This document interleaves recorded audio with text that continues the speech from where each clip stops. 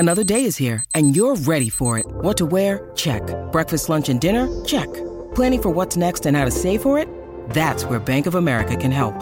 For your financial to-dos, Bank of America has experts ready to help get you closer to your goals. Get started at one of our local financial centers or 24/7 in our mobile banking app. Find a location near you at bankofamerica.com/talktous. What would you like the power to do? Mobile banking requires downloading the app and is only available for select devices. Message and data rates may apply. Bank of America N.A., member FDIC. When you need mealtime inspiration, it's worth shopping Kroger, where you'll find over 30,000 mouth-watering choices that excite your inner foodie. And no matter what tasty choice you make, you'll enjoy our everyday low prices, plus extra ways to save, like digital coupons worth over $600 each week. You can also save up to $1 off per gallon at the pump with fuel points. More savings and more inspiring flavors make shopping Kroger worth it every time. Kroger, fresh for everyone. Fuel restrictions apply. 20 away from 8 o'clock, heading for a top of 37 today, currently halfway there, 18 and a half, and it's going to be 42 on Thursday. The action here is at Optus Stadium for the third game of the T20 International, Australia versus the West Indies, and at the coalface, as he has been all summer for Fox Cricket, is our man Adam Gilchrist. Gilly, appreciate your time, good morning. Morning, guys. Scotty. Hey, mate, it's been a busy, good mate, been a busy summer for you. I don't reckon you've been home much. Bounced back and forward a little bit, but yeah, on the road a fair bit. But that's it's a busy time of year for me, but don't feel too sorry for me. It's not a bad job. And he has the next 6 months. He has the next 6 months off, Goss. I wouldn't feel too bad for him. Jeez. I reckon maybe 8 months. I reckon. I reckon it's it has been. I tell you, it's been a summer. I think we'd have to all agree, probably offered more than we thought it was going to. We thought it was going to be a bit light touch because of it wasn't an Ashes or India, which is the next 3 summers in a row. We got India for 5 tests, then an Ashes, and then India again. But I thought Pakistan put up a really good show, and there's some great stories in amongst that. And then obviously the West Indies test matches were highly entertaining, heavily one-sided in one, and the other one obviously was quite a remarkable feat for the West Indies to win. So that combined with a Big Bash that has bounced back, I thought it's been terrific. And now we finish today in Perth with the white ball game. So might not be the highest profile game today, but if you're around and you've got time, come down and have a look, or stay at home and watch it on Fox. I'll stay home. Hey, Dilly, can I ask you about Wes Agar's selection? Now, this is not being disrespectful, but he didn't have a great Big Bash. He only played the 4 games. His bowling average of 67, took 2 wickets. Got carded a fair bit, actually. I don't know exactly why, but gee, last year and the year before that, he's been super. He's been injected into the Australian team. Is he here on holidays? Look, I'm sort of don't know the foundation from which that selection was made, other than that I reckon maybe 18 months ago he did play for Australia, didn't he? He was called into a debut over in the Caribbean, I think. So obviously they've earmarked him and think that he's got something that they want to keep developing, and I'm not sure he's going to play. There's a variety of bowls they can pick from. Hazelwood obviously didn't want to make the trek across as he prepares for...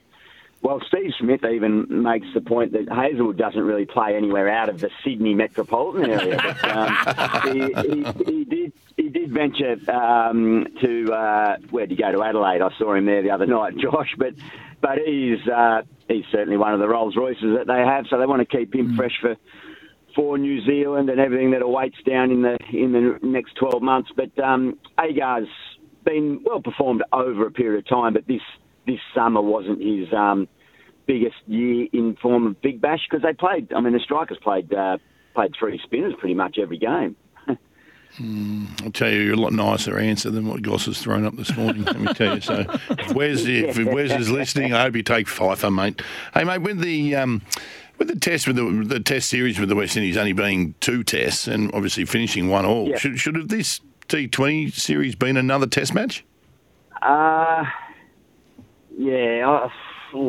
think a third test would have been quite compelling at the end of that series, although I do think, Australia probably would have turned things around and Australia are a much more dominant team than the West Indies in that test, in the across the board in test match cricket. Doesn't mean you can't get a surprise result, but it's hard to schedule. And I think everyone thought Australia were just going to trounce the West Indies 2-0, so it would have been a bit of a yawn fest to have a third test. But that's what, as I say, that's what test cricket can do. It can throw up a big surprise occasionally and make it interesting, but hard to schedule, isn't it? They've got to try and cram everything in. They've got to satisfy the appetite of people like us in broadcast territory that want to get all our all the commercial side right. They've got to think about what the people want from entertainment. And T20, up until that Test match victory by the West Indies, everyone was, saying, Test match cricket, not so sure about it. But that breathed a bit of life into it, which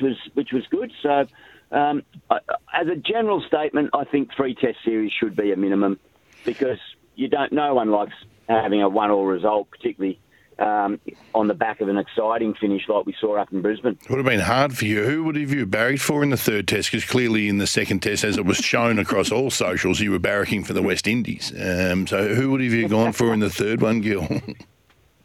Oh, well, I tell you what, on the back of that and on the back of the friendship that I formed with Brian, I'll have you know, just this morning I've been receiving WhatsApp messages from Brian from the Trinidad and Tobago Carnival, and he hosts a very big party at his house, of which I've been, myself and fellow members of Club Prairie Fire podcast have been invited to next year. Wow. The only reason we're not there this year is because I've got to be at the Optus Stadium today. Right, no, it's going to take you 12 months to get that over the line at home, I reckon. Yeah, that's right. Yeah, so keep this between just the three of us, because I haven't let Mel know yet. But anyway, tight bond with Brian. And I tell you what, from these videos and photos, I think everybody should consider getting to Carnival in Trinidad at least once in their life, because it's lively. And Brian was very passionate that day. I was very supportive of my teammate, but no, we don't need to bother going there. It was great for Test cricket, and I would have been happy to see Australia bounce back should they have been able to do it, but it's all hypothetical, isn't it? Hey, Gilly, there's been awards and there's been man of the matches, man of the series, man of the year and all that sort of stuff. I think we reflect back on what the year has produced for Mitch Marsh. Winning the Allan Border medal, the passion he spoke with, just the humour he provides. I think Australia loves him, and he's come from a long way back. The whole of the country loves Mitch Marsh. It must warm your heart as well to see him at the top of the world mentally and both physically. Yeah, it was a beautiful moment, wasn't it? I was fortunate to be in the audience that night, and I certainly had tears in my eyes, just through sheer pride in he and his family to persist and have that belief, and then for a guy to get up and express it so, I was going to say eloquently, but also in such raw fashion, and it was just complete and utter honesty, wasn't it? And he opens himself up, and that, so it was such a wonderful moment, and it's acknowledgement to, as I say, persistence and endurance and determination just to try and get the best out of himself. And obviously the support around him has allowed him to do that. So, it was great, and it was nice to be there to have a cool treat with him later on and share in that. So, good moment. It's been a big 12 to 18 months for him. Yeah, love him. Absolutely love him. Hey, Australia's under-19s also took out the World Cup. They beat India, and Marley Beardman from WA was man of the match. So there's a lot to like about the future of Australian cricket. Yeah, absolutely. Marley's brought out of Aquinas, I think, and Willerton, and been through the system, played a bit of cricket with Mr. Cricket's son, Will, through the junior ranks. So I was talking to Huss about that the other day, and a terrific prospect. In fact, what I loved about that is the messaging or the theme that's come out of that under-19 team is about how tightly bound they are and how much they all just enjoy each other's company. There's no superstars.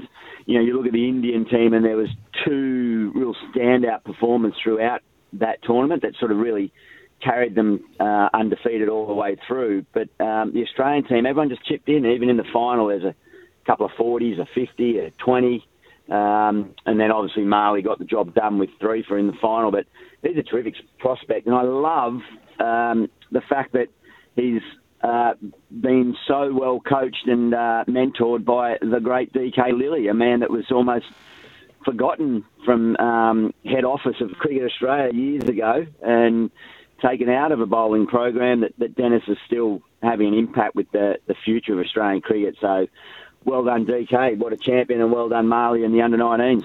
Mate, great feedback here on the text line about Club Prairie Fire. It said one Dave reckons it's bloody mint. Great podcast. A lot of good feedback there. But you've got through Christmas, you got through the New Year's. Have any more stories about people re-gifting gifts that you've given them, or is it just was just a one-off? I got it back.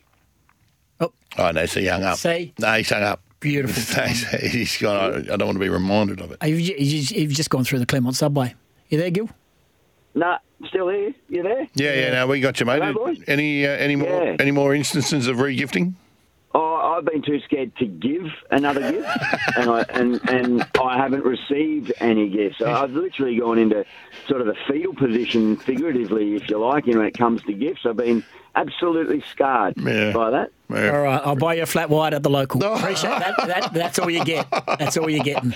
Tight ass. Good on you. All right. See you later. I'm not going to take it. I'm just to walk past it. Just grab it and give it to the next stranger walking past, mate. Buy you one coffee. That's $18 at our local, mate. Hang in. Yeah. All righty. Good on you, Gil. Appreciate your time. Beautiful. Good on you, mate.